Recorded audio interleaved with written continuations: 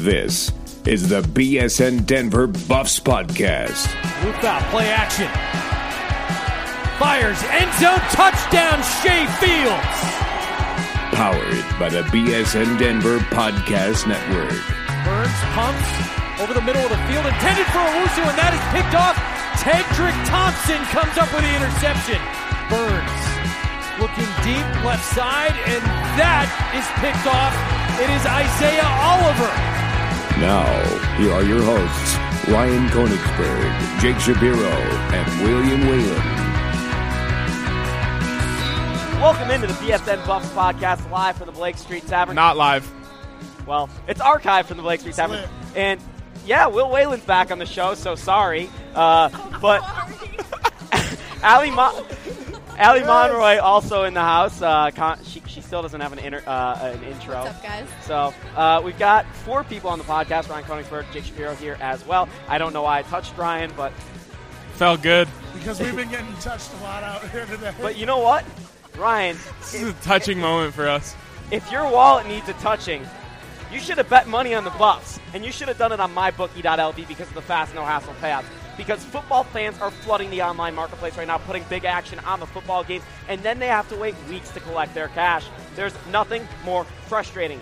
That's why thousands of online players are going to mybookie.lv. They offer real Las Vegas odds, incredible player props, and live in-game action. And you know what? They update their odds in real time, and that's a pretty amazing thing. And as we just told you, fast, no-hassle payouts. When you win, join now, and they will match your first deposit, dollar for dollar, up to $1,000. Get an extra 10% bonus on top of that when you sign up and use promo code BSN Denver. So expert or rookie, you got to go check out mybookie.lv today. And, Ryan, what's that number up to if you would have just bet on the Buffs and let it ride? Whatever $256,000 times 2 is. Because the Buffs covered this weekend at Stanford with their 10-5 victory in what was perhaps the ugliest game in the history of the Pac-12 conference. Guys, say something. What a performance by that defense. Honestly, as we sat here at the Blake Street Tavern and people were just in misery over this game, especially the kicking game, I sat here and I looked at the people around me and I said, you have nothing to worry about until Stanford proves they can put the ball in the end zone. And they did get close. They got very close. But they never did it. And like I said, there was never anything to worry about because that defense is so damn good that Stanford they looked pedestrian. I mean, Christian McCaffrey was just a guy. Literally. Christian McCaffrey is whack. I'll say it right now. Oh, my God. I'll say it right now. Christian McCaffrey was simply a guy, and I said it on this here podcast last week. I'll take Phillip Lindsay and the Buffs offensive line over Christian McCaffrey and his offensive line any day of the week, and you saw why. Phillip Lindsay goes for, 131 yards? Phil ate before he went down with his ankle injury. Right, exactly. I mean, he could have gone for 150, whereas Christian McCaffrey had somewhere around, 50. So, I think he had 92. I don't know. Because he broke a couple later in the game. The Buffs defense has reached the level that I'm willing to say it reminds me of the Broncos defense last season. Honestly, all the offense has to do is be competent, and they're going to win the game. And the one game where they really weren't competent was USC. And so everyone on that defense is now a playmaker. I mean, Josh Tupou, he's not getting nearly enough credit. Every single time he sets foot on the field, his NFL stock is rising. And all the way across the board, I mean... And Isaiah Oliver's having the year we said he would have from the day he stepped on campus. He's really emerged as the year has gone on. The more he gets on the field, the better he looks. Akella Witherspoon, don't even bother throwing at him. Cheeto, waste of time. All Tedrick, three of those corners are going to the league. Tedrick Thompson might go to the league. He's going to the league. This is reaching ridiculous status. Well, here's my thing about this game is that, we can talk about the rise. We can talk about bowl eligible. But how many times in the last... seriously, in the last 10 years, have we said, God, this other team is trying to hand the game to Colorado, and they cannot get out of their own way? And it was the complete opposite. You had a Stanford team who, they've had a lot of injuries. That offensive line has been really pedestrian for a lot of the season. Quarterback play hasn't been what it could be. Sure. All that said, this is still a roster with a lot of individual talent, and Colorado gave them every single chance to win that game. Every single chance to win that game. And in the end, who made the plays? It was the Colorado secondary. And you know what? I think the offense looked fine. Yeah, they moved the ball. They couldn't really punch it in the end zone, sure. The score should have been 19-3. At the least. Yeah. At the least. And you know, even with that, you know, you talk about having, what was it, 2nd and goal from the 3-yard line. They get sacked, then they get a penalty. And they were really bad in the red zone, but even then, they were getting to the red zone what felt like every single possession. And ultimately what it came down to was the field goal kicking being a disaster. But we have talked about this game from the other side of the coin so many times in the last 10 years. And, Jake, I know that you wrote about that bounce that they got, and they haven't gotten that bounce. And you know what? I used to say that I used to talk about before this season, how do we know those bounces are going to start going CU's way? Because you guys told me, they're like, well, at a certain point, don't they have to? Don't they have, if they've been going against them for 10 years? And at the time I was saying they don't. But what I think I realize now more than anything is that the amount of bounces or chances for a bounce in a game are almost unlimited. The only times they look like a bounce, though, are when they go your way or against you in dramatic fashion. There were a lot of chances for those bounces to go wrong last Saturday, and a lot of them did. The right one went their way, and the Buffs capitalized on it. That's what good teams having a bad day do.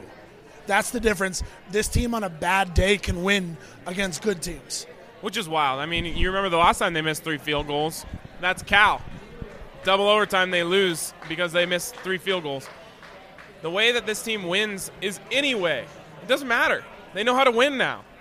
We talked about that for 10 years too. When can they figure out how to win games? And now they figured it out, and it almost looks like it's coming easy to them. Like I said, there was never a doubt in my mind they were winning that game. Even if Stanford does score on that drive there, in my mind I was like, the offense will go get it done after that. This team now has that resolve. I want to go back to 2 previous conversations we had off air, Ryan. One was what Will was alluding to, what I wrote in Whenever my column. you say that, it scares me. About my column that I wrote this morning about the Buffs never getting that bounce. The Buffs hadn't gotten a bounce all year. Truly, the bounces had gone against the Buffs. And really, special teams had already cost them a game in Michigan. And I said that special teams would cost them again. And you were looking at me the entire game. It's like, oh, I know Shap's going to give me that. I told you special teams were going to cost them the game. And you know what? Special teams, this was the game that they were going to cost. This was the game that special teams was going to blow it, and Colorado was going to lose on the road because of the special teams. And it didn't happen. And that's the sign of a good football team, that literally everything that could possibly go wrong with one facet of your game goes wrong, and you still find a way to win the football game. It's funny because when we were having that conversation in your apartment and you said special teams is going to cost this team a game, I just kept saying, nah, because they just find ways to win. And so the special teams hasn't been good in any game, and they continue to win, and maybe they will. You know, the special teams is struggling mightily, and maybe they will lose a game because of it. It wouldn't shock me. But how many times has Utah come down to a special teams play?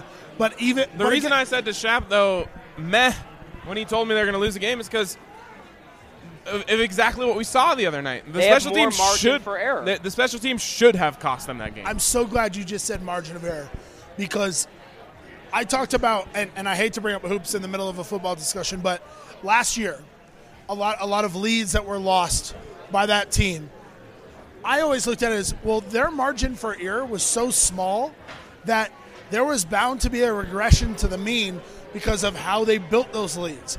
Oftentimes, they didn't build leads by grinding teams down. They built leads by kind of circumstance. Shots. And margin of error is the biggest thing that I always look at team by team. How big is your margin of error? Because that'll tell me what I need to know about you. If you lose all year long and your margin of error is huge, that tells me that your coaching sucks and all this other stuff. If your margin of error is small and you lose, that's different. This team is winning with a margin of error that we haven't seen since 2007, at earliest. And even that team, I think their margin of error might have been smaller than this group. They literally would have beaten a top 10 team on the road had it not been for 3 terrible punts. Well, and the injury to their quarterback, but they were still, because even with that, what does Cepho do coming out of the half? They probably would have blown him out. And what does Cepho do coming out of the half? He throws a bomb, a dime, and that's the thing is that special teams. We talked about it preseason, and when you say to somebody special teams are 1/3 of the game, we say that because you have defense, offense, special teams. But most people don't actually view it that way because the amount of plays that are done with special teams over the course of a game, over the course of a season. But the kind of bustable factor of those plays, you run a 2-yard run up the gut, like one of 3 things is going to happen, and usually it's you make 2 yards. You're not going to break a 50-yarder most times. You're not going to lose 10 yards most times. Special teams are so often boom or bust, and they change a game so easily that it's concerning, yes. But even with that said, that speaks to this team. And more specifically, as you said, Ryan, it speaks to this damn defense and how fast they are, how confident they are, and how when they take the field, there is not a bone in their body that's thinking, oh my God, what if they make a big play? It's, no, I'm about to lay somebody out. I'm getting to the quarterback. I'm deflecting and defending or intercepting this pass.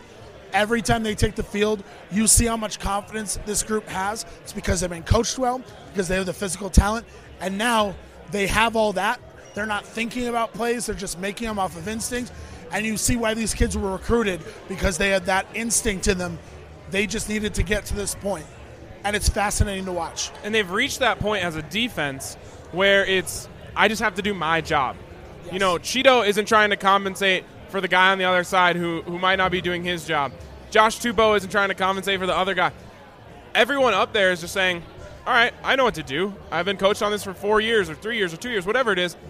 All I have to do is my job, and everyone else is going to do their job, and that is how greatness for a defense happens. Absolutely. Because this more team so than an offense. Exactly. So than an offense. And I've talked to these guys on and off the records, and that's what they've said is the reason for their defense being so much better. Not only are they more comfortable under Jim Leavitt in his second year, but they all trust one another, and they know next man up, no matter who's going to be in there, they're trusting that guy to be able to make plays and fill their role. And speaking of trust, you mentioned Cepho Lufau briefly, but the way that offense feels about him, the trust that they have in him, when he steps on that field with them, every person feels fine. Every person says, he's got us.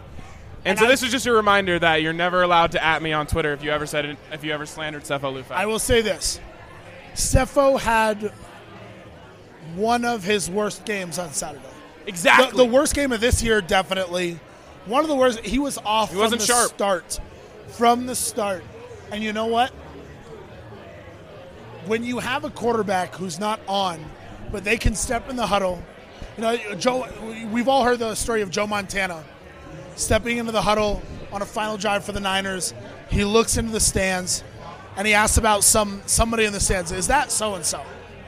And everybody just looks at him. He's like, how is this guy this collected in this moment? Cepho has seen everything because he's seen as bad as it can get. And I don't care how many throws he misses. And I'm probably harder on Cepho than a lot of people. I don't care how many throws he misses. At the end of the day, that's your 3-year captain. That's your senior quarterback stepping into a huddle. And that is the moment where you look to someone like that, maybe more than someone like Phillip Lindsay, and you see how calm he is, you see how collected and ready he is, and whether you're O-line, receiver, tight end, running back, you are locked in, and that's where the trust comes in. I've talked to a lot of people in the Rockies organization about this thing where they replaced a very talented player in Corey Dickerson with a reliable veteran in Gerardo Parra this year. And a lot of people weren't happy with that decision. But talking to people within the Rockies organization, they told me that because they knew what they could get out of Gerardo Parra every night, they knew his leadership, they knew what he gives them in the clubhouse, he was just as valuable as Corey Dickerson would be if he hit 40 home runs. This is what the players are telling me. And sure, I understand that, the statistics are valuable and very important at the end of the day, but going off of what that means to the Buffaloes, Steven Montez might be a more talented quarterback than Sefo Lufau. He probably is. You know what? But Sefo Lufau continues to be the right quarterback for the Buffs, even if he has a day like he did at Stanford. He still is the leader of the team. He still calms the offense. He still lets Phillip Lindsay do what Phillip Lindsay does best. And I don't think Phillip Lindsay is what Phillip Lindsay is when he's playing with Steven Montez. It's a different player, in my opinion. There's something to be said there. And also, it's Sefo gives that team confidence. It's like just the same thing I said. When Stanford was about to score and take a lead or tie that game, everyone on that sideline thought, all right, Sefo's going to lead us down and score a touchdown. And that is it's invaluable. You can't put a price on that. Yep, and you know what you can't put a price on? The specials out at Colorado Keg House. They have the... Well, you can. They're just really good. Good specials. Yeah, they're good specials. And they've got... Well, you can put a number on their TVs. They've got 30 big-screen TVs. Perfect place to watch college football on a Saturday. In fact, if the Buffs aren't playing, the Buffs aren't playing. Not if the Buffs aren't playing. The Buffs are not playing. The next two Saturdays, they're not playing. This Saturday, they're not playing. Next Saturday. I might go out there watch that Washington game or the USC game. Washington, Utah, USC's got a big matchup as well. Those are very important matchups for the Buffs, and they are the home for Colorado craft beer, so not really a better place to check out the action than there. Nitros, Al's. Did I say that right this time? No. IPAs, stouts, all of that good stuff. Check them out off of 36 right next to the Brewfield Event Center, and we'll be right back in the BSN Buffs Podcast. Fossil Trace Golf Club is a destination for golfers across the country. Tucked into the foothills of Golden, Colorado, Fossil Trace is one of the most unique courses in America. Hole 12 was named one of the most fun 18 holes in America by Golf Digest. Fossil Trace is 5280's best golf course, and it's less than 20 minutes from downtown Denver. Go to Fossil Trace to escape the ordinary and discover the extraordinary with prehistoric and modern. Schedule your tee time up to 60 days in advance at fossiltrace.com. Preferred Organic Therapy is one of Denver's original dispensaries. They've carried a fine list of award-winning strains since 2009, and they now carry Colorado's largest selection of edibles. You'll find other things like Apothecana oils and creams, Marcaja oral tinctures, and Charlotte's Web CBD. Nobody gives you the variety that Preferred Organic Therapy does. We're conveniently located off of I-25 and Colorado Boulevard. Preferred Organic Therapy, a better way to heal. Welcome back to the BSN Buffs Podcast, and it's that time of year again, and we have a new opportunity for you to make some serious cash, that is, while watching football. The site is called mybookie.lv, and thousands of experts and rookies are playing and winning big there. They offer real Las Vegas odds, amazing player props, and live in-game action with odds updated in real time. But the best part about mybookie.lv, Allie? Is the no hassle. Fast, no hassle payouts. Fast, no hassle. Oh, sorry. At least when you win. Join now, and they'll match your first deposit dollar for dollar up to $1,000 and get an extra 10% on top of that when you sign up today using promo code BSN Denver to activate the offer. That's promo code BSN Denver, expert or rookie. You got to go check out mybookie.lv today. I just hope our listeners pay more attention when you talk than Allie does. Why? Because then they'll hear the ad and know how to do it. Oh, well, okay. Anyways, speaking of paying attention, the Buffs need to pay attention during the bye week to keep their stout play, their good play up. And we asked the question on the Twitter. On the Twitter. The Colorado Safe Outlet question of the week. What does Colorado need to improve most during the bye week? Were there any answers that weren't special teams? Yeah, J-Rod actually just came in, playoff position. So let's go. Let's see. I'm reading through the rest of these. Honestly, not much other than field goals, get rest, stay in rhythm, stay on the gas pedal all the way to the Rose Bowl. See you swag on him said.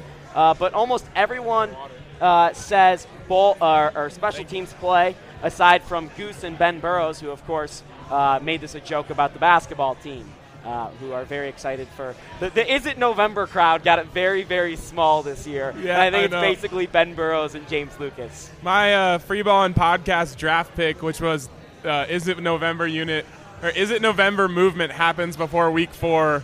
I took an L on that one. Big time. You took a win on the Arizona State thing today, though. I did. No, I actually didn't.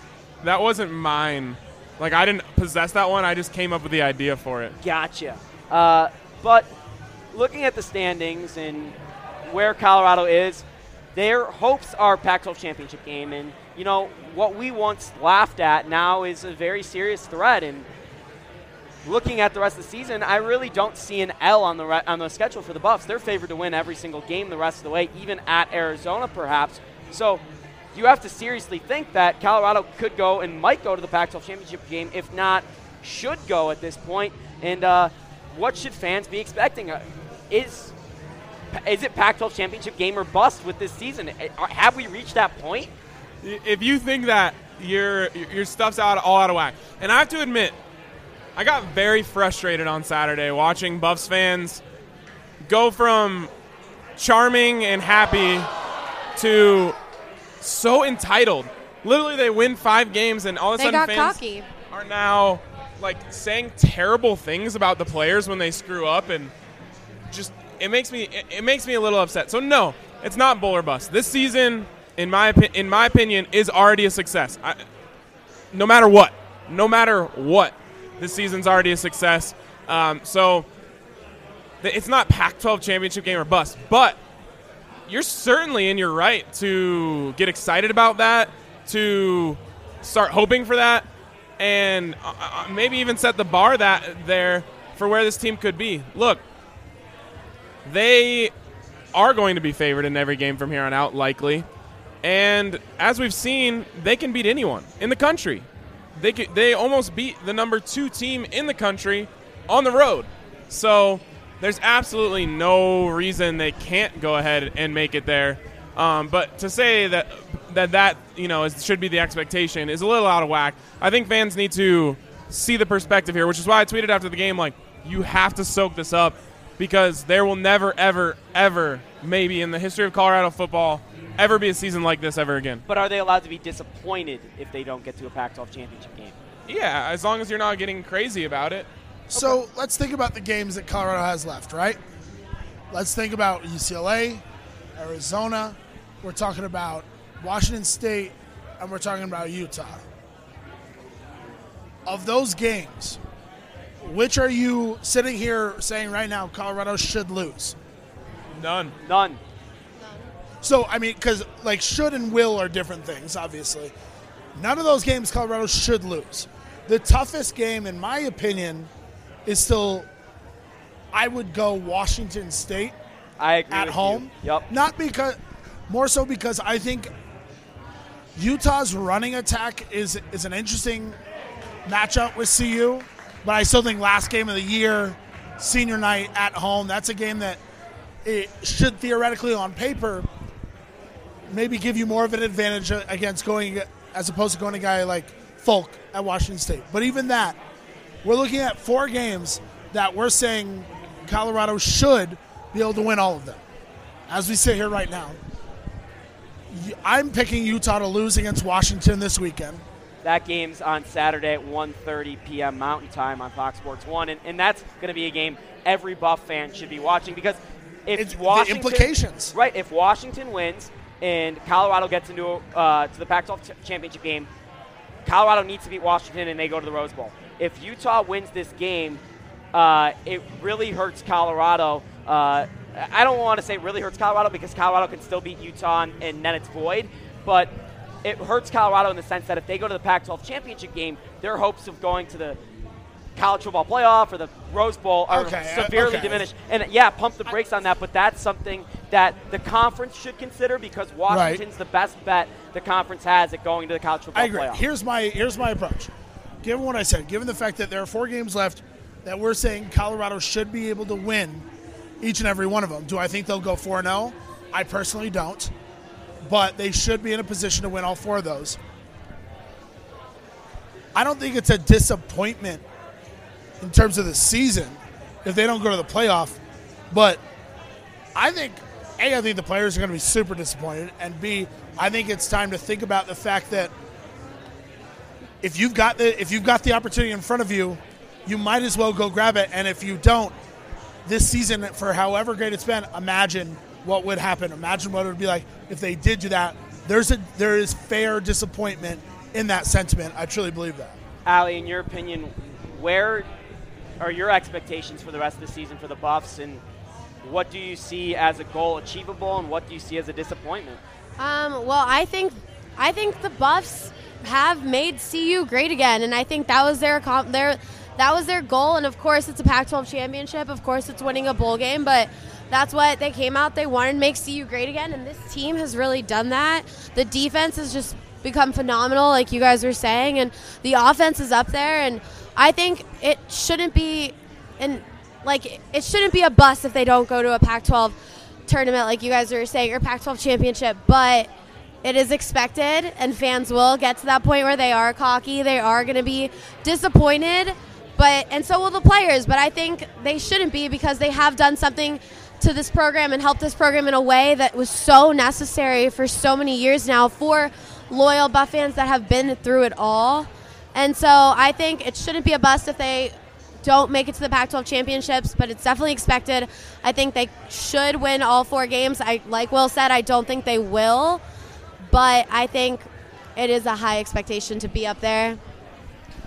It's okay to have high expectations, and even if you maybe predicted them to win 4 games going into the season, you can still raise your expectations now. But just check yourself. Like, that's all I'm saying is, like, check yourself. Like, remember where this team came from, because you can't look at this season in a vacuum and be like, they're 6-2 and they have to win every game because they're going to be favored. Like, just have some perspective on where they have come from. If they don't make it to the Pac-12 championship game, which is like, it's weird for me to even say that sentence because it shouldn't even be a possibility in all reality, but it is. And if they don't make it there, just like look back on this season. You have to look on it with a smile on your face. So yeah, it's okay to have high expectations, but just check yourself. Looking at the particulars, aside from Colorado winning the rest of the games, because if they win the rest of the games, no matter what, they are in the Pac-12 championship, and that's a huge thing. I asked Mike McIntyre about it today on Wednesday about what the Buffs needed to do.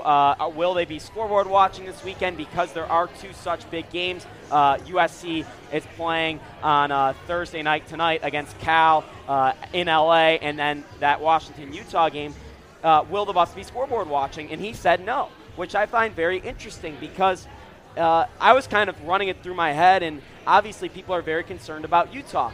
But if Colorado loses one more game, as long as it's not to Utah, the Buffs can beat Utah and get the tiebreaker in that game and go in and steal basically Pac-12 championship berth from Utah. So in my opinion, the biggest thing for Colorado at this point, besides taking care of this, is hoping that USC drops a game, because USC holds that tiebreaker over Colorado. And you look at USC, and on November 15th, they're going to, or November 12th, I'm sorry, they face Washington at Washington. And in games of terms of importance for Colorado, USC at Washington might be number 1 outside of every game that's on Colorado's schedule.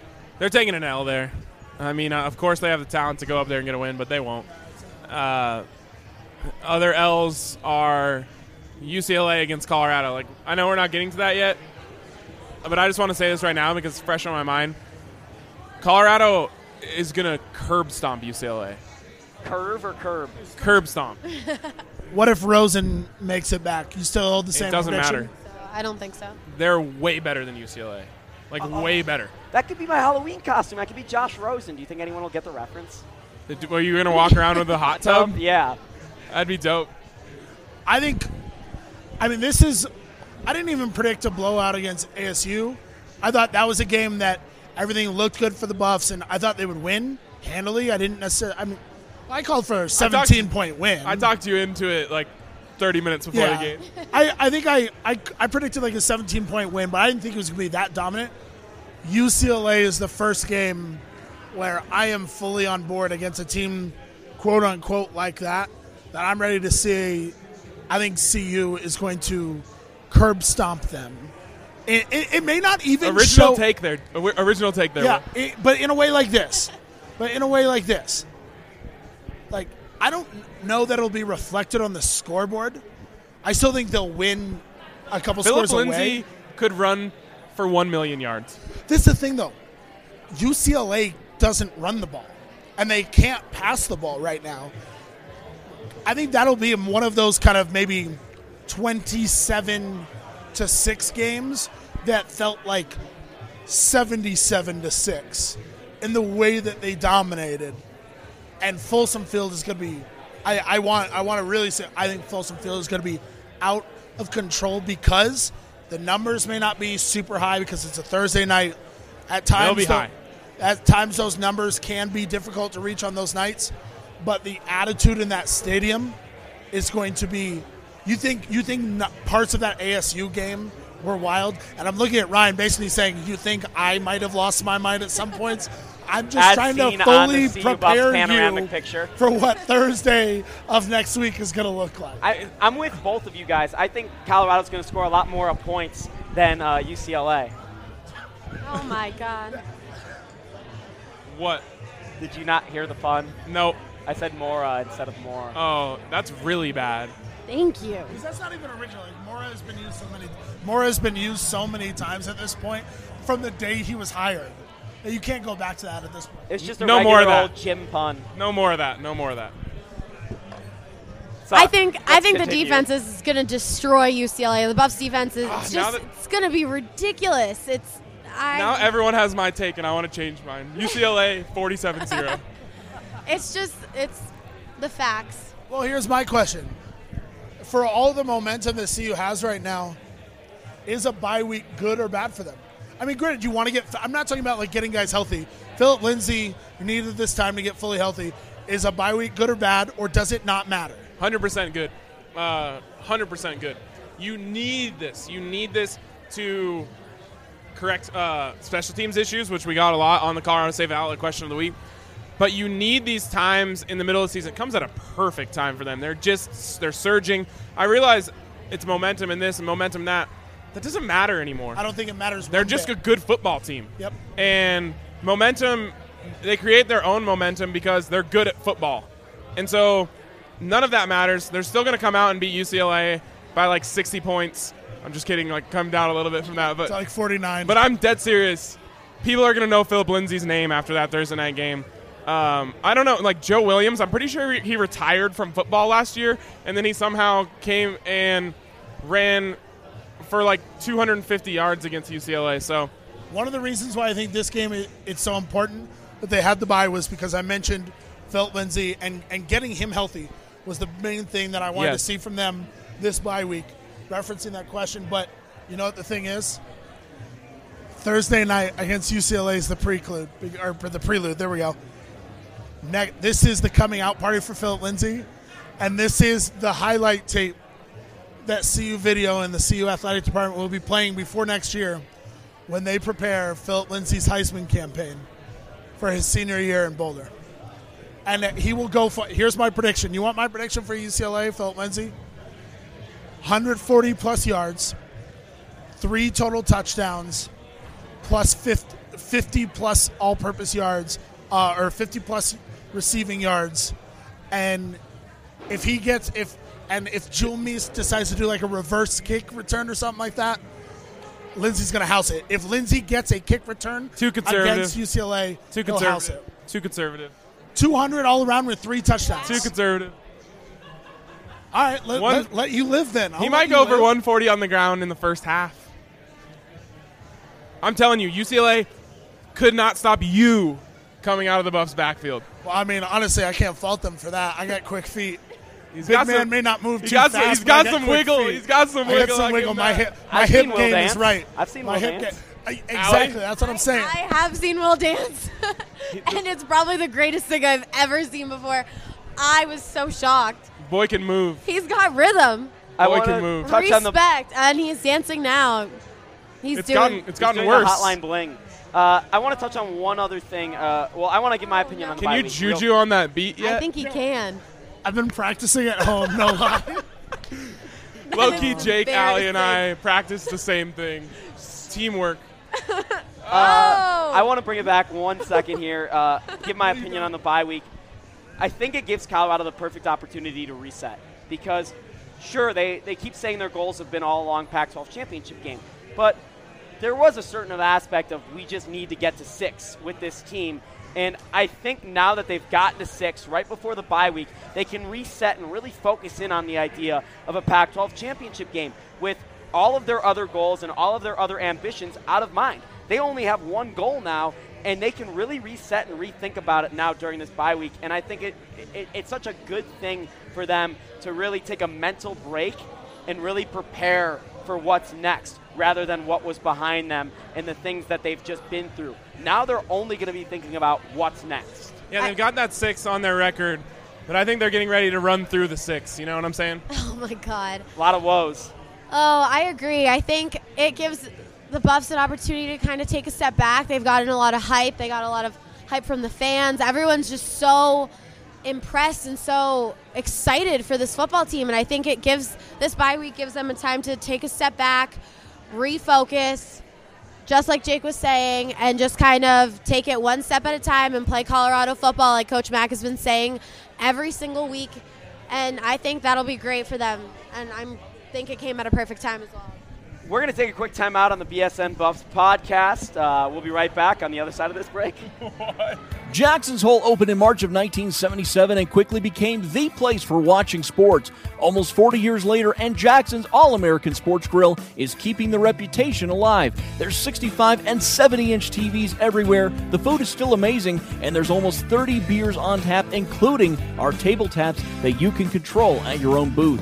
Come down to Jackson's All-American Sports Grill in Greenwood Village off Arapahoe and I-25, the original sports grill. By staying at the forefront of cannabis genetics, cultivation, and quality control, the clinic provides the best cannabis you'll find.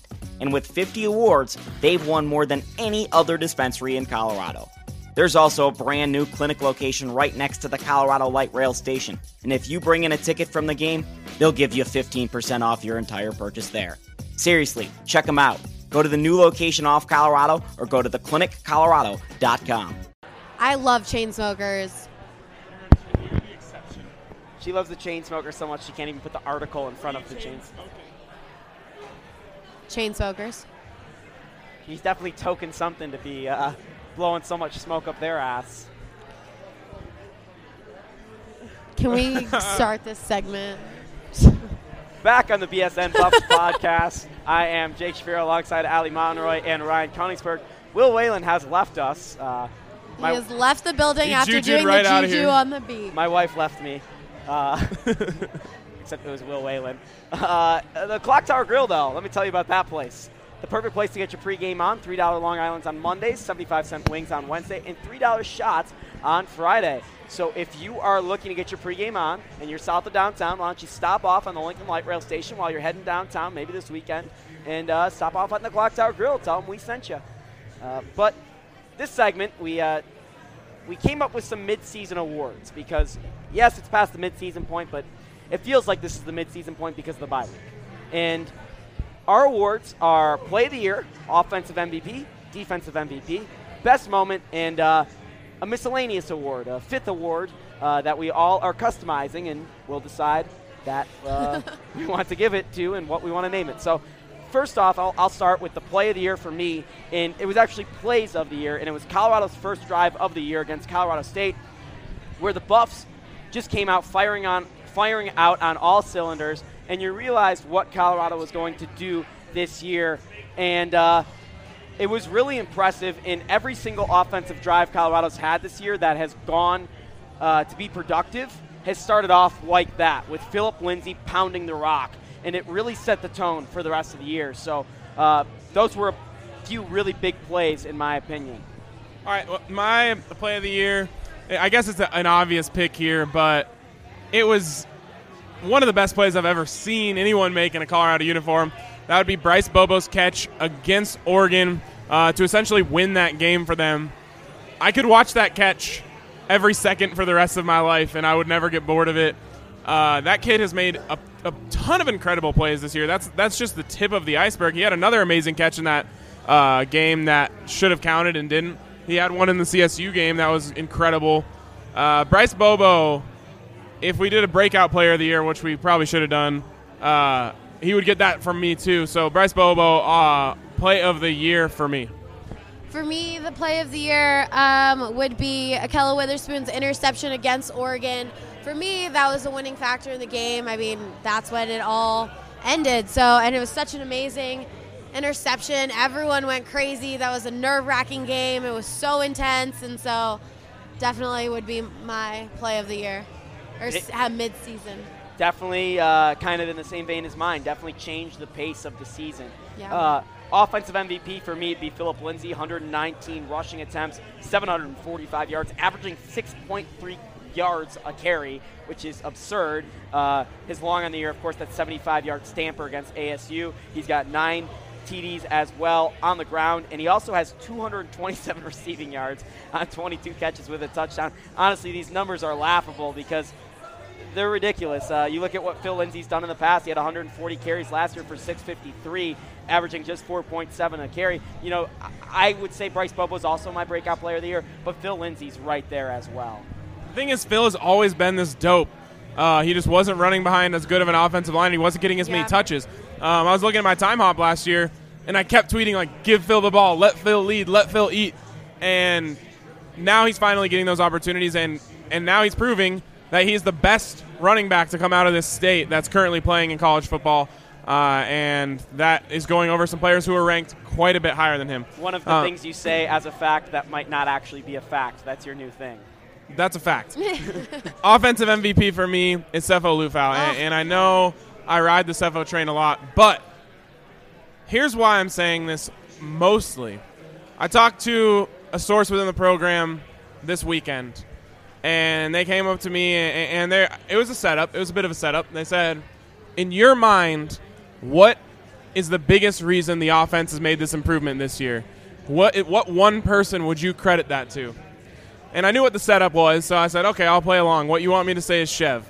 They said, exactly. That's what I wanted you to say. That's not who it is. It's Sefo. Sefo's improvement since he went down changed this offense. The way he leads changed this offense. His accuracy has changed this offense. And so that's for me. I'm taking that from within the team and within the program and saying the feeling in there is that Sefo is the offensive MVP, so I'm not going to be one to disagree with them.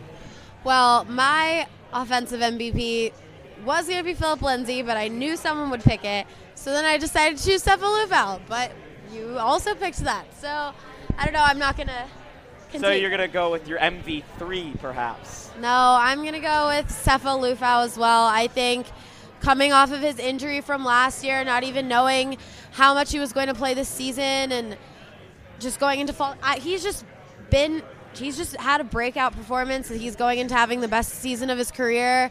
He's brought so much leadership to the team. Like you guys were saying earlier, he makes everyone just feel comfortable out on the field. They feel confident when Sefo has the ball, and I just definitely offensive player for me. All right, since you wanted Sefo, I'll change mine. All right. I'm going to give mine to the offensive line.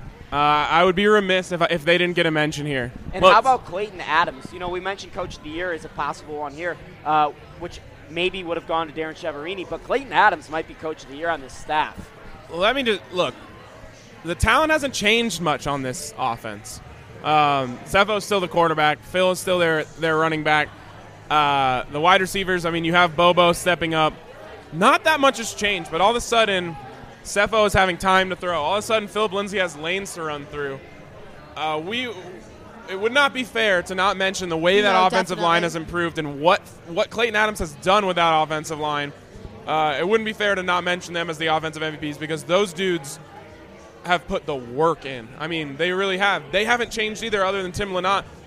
Those dudes put it in, and now we're seeing the results. Alex Kelly was a good player last year, but he looks like a stud this year. Like, there was an article written by one of our friends, Pat Graham, who writes for AP today, talking about how he's following in the footsteps of his father and that he has potential to go in the NFL. And Tyler Columbus retweeted it and said, yeah, I really like Alex Kelly's chances of going to the next level. And that's something you would never consider the last year. And, you know, he's a bright guy, and he means a lot to this offense. And when he was hurt earlier this season, that had a pretty big impact on the team, in my opinion, as well. He's actually not just a bright guy. He's a straight-up nerd, and it's awesome. I didn't want to go as far as saying that, but because he can beat me up in probably 10 seconds. But, yes, Defensive MVP for me, I'm going to go Tedrick Thompson. He seems to make every clutch play that the defense needs to make, aside from that Ahkello Witherspoon pick in the Oregon game. Ted is always there. He's always making big plays, always making big hits that change the pace of the game.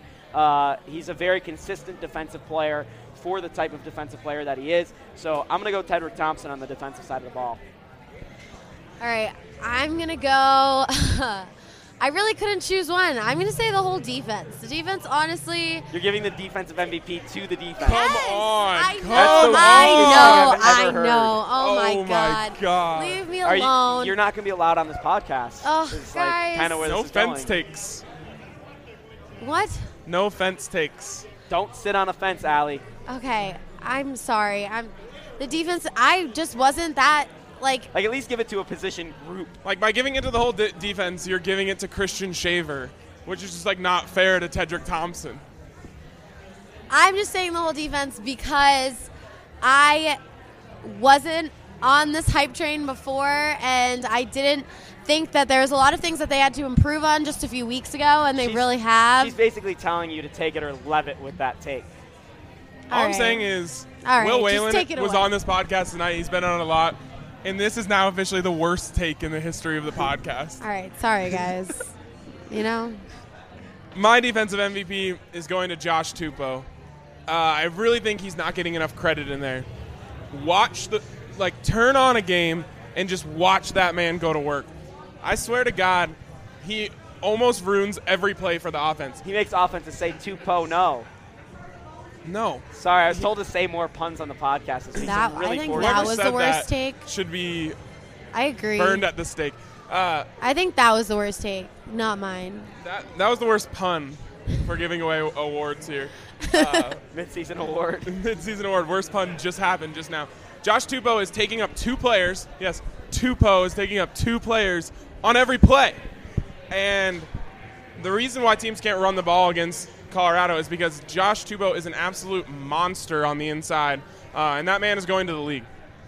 Best moment of the season thus far, for me, it got to be the Oregon game win when Ahkello Witherspoon. Tie it down. Here we go. Focus it in. When Ahkello Witherspoon grabbed that interception, I don't think I've ever seen the people I'm close to in terms of Buffs fans react the way that they did, and understanding that things had really changed. And tables were flipped, shins were damaged, and actually the last bit of my scab from that just came off yesterday. And a lot of pride was won in that, and that's definitely the best moment so far in the season for me. Allie, I'm assuming yours is the whole season?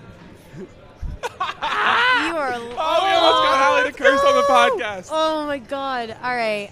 She even cuss in Spanish too, really bring it out of. I could talk the whole segment in Spanish. Anyways, no, I agree with Jake. I think Oregon was one of the best moments, but honestly, even though it wasn't the type of win you would want, I think against Stanford, just being bowl game eligible for the first time since 2007, also winning 6 games, it just definitely was the best moment for CU fans, for everyone around, for the team, just knowing that they made that mark when there was so much negativity towards them. There was not many people believed that this team could be what it is now, and so for me, that would be one of the best moments. Is that okay? Yeah, it's good. Was that fine? Yeah, it's good. All right. Yeah. I want to give it to the when we came into this, I was thinking the Oregon game too, and honestly, the reaction here at Blake Street Tavern, it was, like I said, I think the week after, it was a top 5 and maybe top 1 sports moment for me to watch the reaction of the fans in Blake Street Tavern. It was just such a wide range, from tears, people broken down on, with their head in their hands, not able to even handle the emotion, all the way to people jumping on top of tables, and it was something like that is something I'll never forget. But another moment for me, and I wouldn't have even known about this moment if it wasn't for Jake tweeting it, was after the Arizona State game, when the fans kind of rushed the field. Not that, but as they surround Cepho, started chanting his name. Just talking about it right now gives me chills, because that, to me, we've talked about Cepho's road kind of mirroring the Buffs road. A guy who so many people have said so many messed up things about in the stands, all of a sudden surrounded by those fans, chanting his name, getting a hero's ovation was really, really, really cool for me to see. Definitely my favorite moment. I just didn't want to double down on it because I said that last week as well. But yeah, I agree, though. That was really, really cool. Moving into our custom award category, my fake custom award. I have a fake custom award before my actual custom award. My fake custom award was best name in the all-name team this year. John Raheem Peoples still winning. No way. That was so good. But, it was great for me because that was one that was at home, so I got to announce it, and he had, a tackle. I'm like, oh, John Raheem Peoples in there on the tackle. Anyways, best off-the-field moment is my actual award, and it's going to go to all the times I've been absolutely roasted by the CU Buffs. It's pretty good. I agree. Mike McIntyre literally shutting down my questions at the press conference with just straight no. Or Shea Fields today going, what was the one? Because it wasn't a bad question. What was the one you had? Oh, was it does it matter if you're ranked, or what was the question that he just... Was it the Pac-12, being on the Pac-12 chant?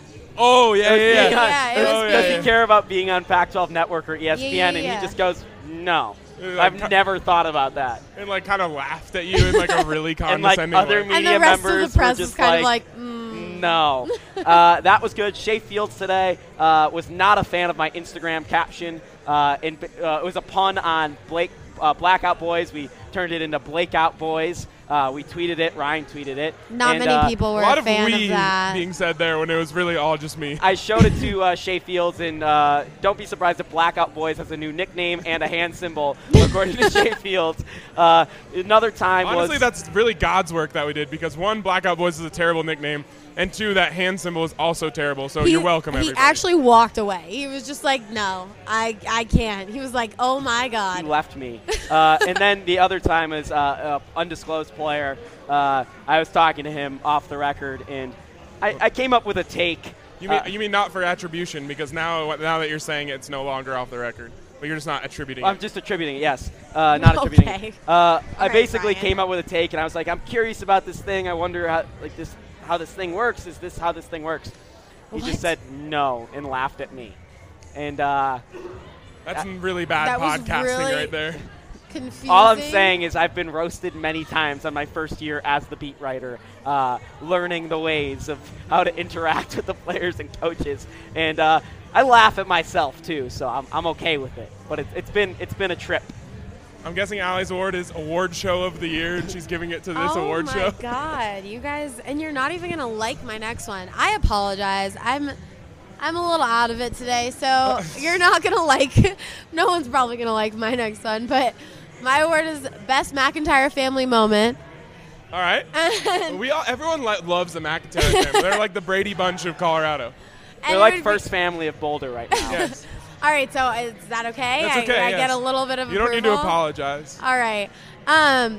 It would be Jay McIntyre telling everyone at the press conference that you do not want to be sitting next to his sister during a game that the Buffs are losing because she's probably throwing up, which is just – oh, my God. Everyone, I don't know, at least the girls in the room were just like, oh, my God, if my brother would have said that, on blast like if that. my little brother or my older brother would have said that in front of, I would have been so mad at him. Seriously, poor Jenny from the block. But honestly, I think about that and just let's turn that from being funny to how crazy. Think about what that family's been through. Definitely. In the years leading up to this season, it's not easy to be the family of a coach who's getting slaughtered. Yeah. Game in and game out. So they've been through a lot, and it's pretty cool for that family, especially to now see it all turn around. No doubt. My award is Tailgate of the Year, and it goes to... Really? Yes. And you were saying bad things about mine. Uh-huh, yes. It's going to be screwed up when you don't say your own parents' tailgate. No, the Tailgate of the Year goes to our tailgate that we showed up at in Michigan. I mentioned it a little bit. Okay. I mentioned it a little bit on the podcast the week after, but I swear to God, this was the most lit tailgate ever. For some background, these people just pulled up onto someone's front yard and started tailgating on it. And, it was, this Michigan fan, and he was, every once in a while he'd walk out on his porch and be like, "Go Blue," and like yell. But like they put up like massive speakers and were just blasting music. Every Buffs fan kind of just like congregated to this area. It was going off. People were just like shotgunning beers and throwing cans, and Tyler Ziskin hanging a flag over the sidewalk that people were walking on and making them kiss it as they walk by. I probably will never go to a tailgate, and I definitely will never go to a tailgate on the road that went off as hard as that one. All I remember, because I wasn't there, but all I remember from that is the Snapchats that I got from you, Tyler Murray, Tyler Ziskin, John Linus, and I was extremely jealous because you guys were the biggest, I don't know how to say this correctly on the podcast, but you weren't nice. You were very mean. That gives me a chance to say something I've been wanting to say on this podcast.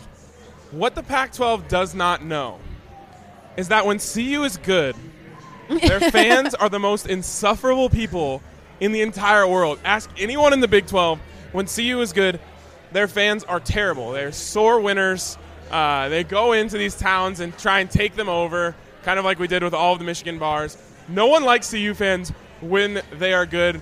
So, public service announcement to the Pac-12, get ready because you're not going to like it. We had a legitimate conversation about how you were upset that the Buffs weren't going to be in a bad bowl game where they're going to be playing in like a town like Tuscaloosa or something so that the fans could just go, like, absolutely make this town's year, essentially. Yes. Honestly, that type of fanship warms my heart. Being being a huge Eagles fan, and Philadelphia fans are we're just really passionate. That's all I have to say. I mean, like a lot of people have heard this story, but maybe not. I think it got to a point where CU fans were so bad that like the myth kept growing. It got to the point where Nebraska fans were saying that like CU fans pushed their grandmas downstairs and stuff. God. Like it kind of just grew legs of its own and took on a life of its own. So, I'll speak on behalf of Colorado fans when I apologize to the Pac-12 for what's coming their way. Hashtag Road Buffs isn't a hashtag, it's a lifestyle. It's a lifestyle. We'll be right back in the BSN Buffs Podcast. Euflora is the Apple store of cannabis. With 3 locations, the biggest selection in the state, and a tech-driven shopping experience, Euflora is the only dispensary you need. Euflora has over 75 types of edibles, tinctures, topicals, and drinks, and they have over 20 strains of flower at all times. To see everything Euflora has to offer, go to eufloracolorado.com. That's eufloracolorado.com. When was the last time you went to the Rock Restaurant and Bar on Smoky Hill Road? With 69-cent wings on Mondays, trivia on Tuesdays, and $2 domestics during happy hour and weekends, the Rock Restaurant and Bar is the only choice when I'm in South Aurora. They're open 9 a.m. to 2 a.m. every day, making them a great place for a big breakfast, tasty lunch, or a nice dinner. The Rock is off of Smoky Hill Road, just a few blocks west of E470. Find them online at therockrest.com. That's therockrest.com. Life Flower Dispensary on Leetsdale serves medical and recreational until midnight. We are a one-stop shop and have something for everyone. Whether you're a smoker or prefer to use topical treatments for severe pain, we carry a huge variety of edibles, infused sodas, concentrates, flower, and we even carry glass too. Check out our menu at weedmaps.com for specific strains and price details. Life Flower Dispensary. Open 8 a.m. to 12 a.m. Monday through Sunday. Mention BSN Denver and get 15% off your entire purchase. Coming back on the BSN Buffs Podcast, one final time, we're going to play a little game. I am going to give Ryan and Jake a basic storyline, and they are going to give me their best headline. They always talk about how they have the best headlines at BSN Denver, and so we're going to see if that's true, and you guys get to decide as well. So the first basic storyline that I'm going to give them is CU beats UCLA 35-7. Philip Lindsay runs for 200 yards. Jake? Phil Lindsay and the Buffs ruin Bruins D. Ruin Bruins D. All right, I went pretty simple, That's a good short one. here. Bruins overfilled in Boulder. That's a good one, too. You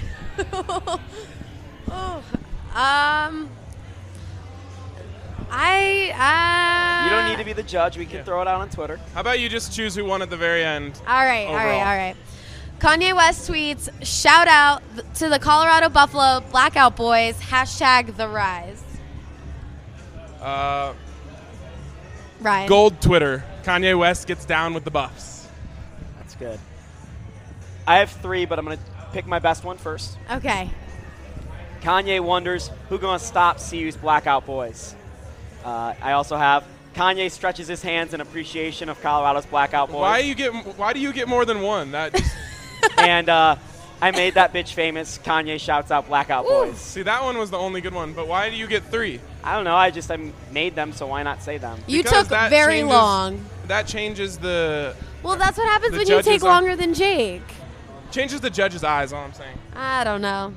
All right, Cubs win the World Series in Game 7. Dexter Fowler hits a walk-off home run. So I imagine this as being the front page of a newspaper. This is with the big picture of the Cubs, Dexter Fowler coming across home plate.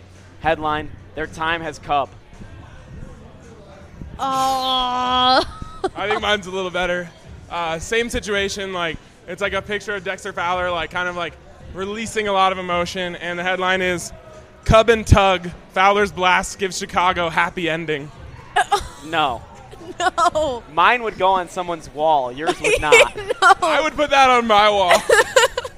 Okay, Ryan. I'm not even a Cubs fan, and I'd put that on my wall. It's true. All right, next one. Ralphie gets away from handlers during Pac-12 championship game. No one gets injured, but Buff fans go crazy. Ryan. I said Buffaloose, Colorado's mascot, runs wild in Santa Clara. Oh, I like that one. Wild Buffalo. Ralphie escapes CU handlers. Ooh. All right. That was savage as hell. It just goes, ugh. I don't know. This was just really good for that one. I'll admit to that.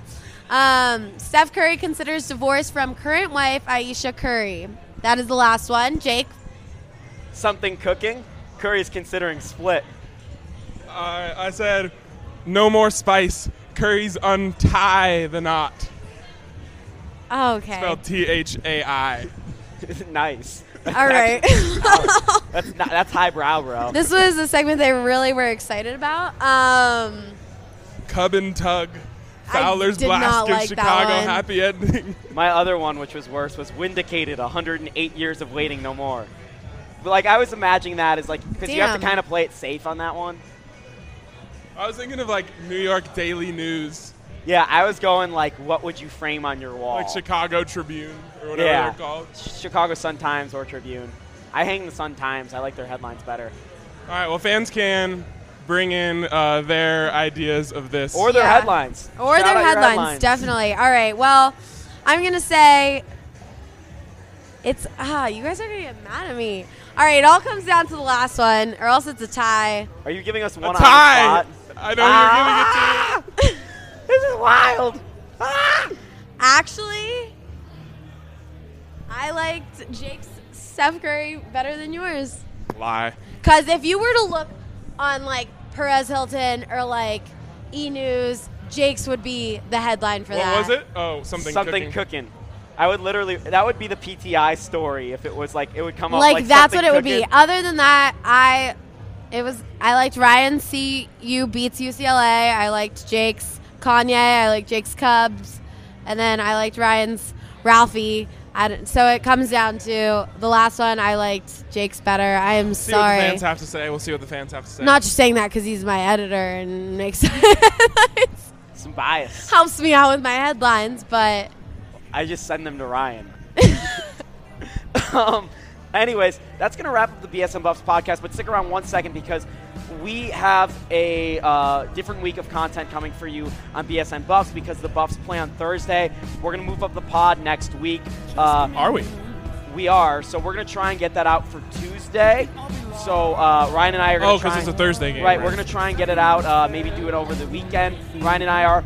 The Buffs are also close to starting basketball season, which is on November 15th. We will have a full season preview show exclusively not tied to a football show as well. So stay tuned to that. So we're going to start doing a little bit more podcasting, some maybe longer podcasts when we can't do dual. The times are going to be a little bit different here in the next week or two, so just stay tuned, which you can always do on bsndenver.com or BSN Buffs on Twitter/Facebook. You can follow Allie Monroy on Twitter at AllieMonroy_11. Ryan Konigsberg at Ryan Konigsberg. Me, There's Jake no Shapiro. underscore. It's such a bad Twitter handle. Okay, Oh my God, wow. says the person with the worst Twitter handle at this table. Shapalicious. That's where you can follow me. Or like Jake Shapiro. crapalicious. Oh! And I got owned again before the end of the show. So thanks for joining us as always. Follow us on Twitter. Stick us with some ats and stuff. Unless you said something bad about Cephalufau, then you can never at Ryan Konigsberg. Goddamn If right. you hate puns, please just let me know. There must be other people in this planet that don't like Jake and Ryan's puns. That'll do it for the BSN Buffs Podcast. Thank you to the Blake Street Tavern as always for hosting us. We'll see you next week. Good night, Boulder.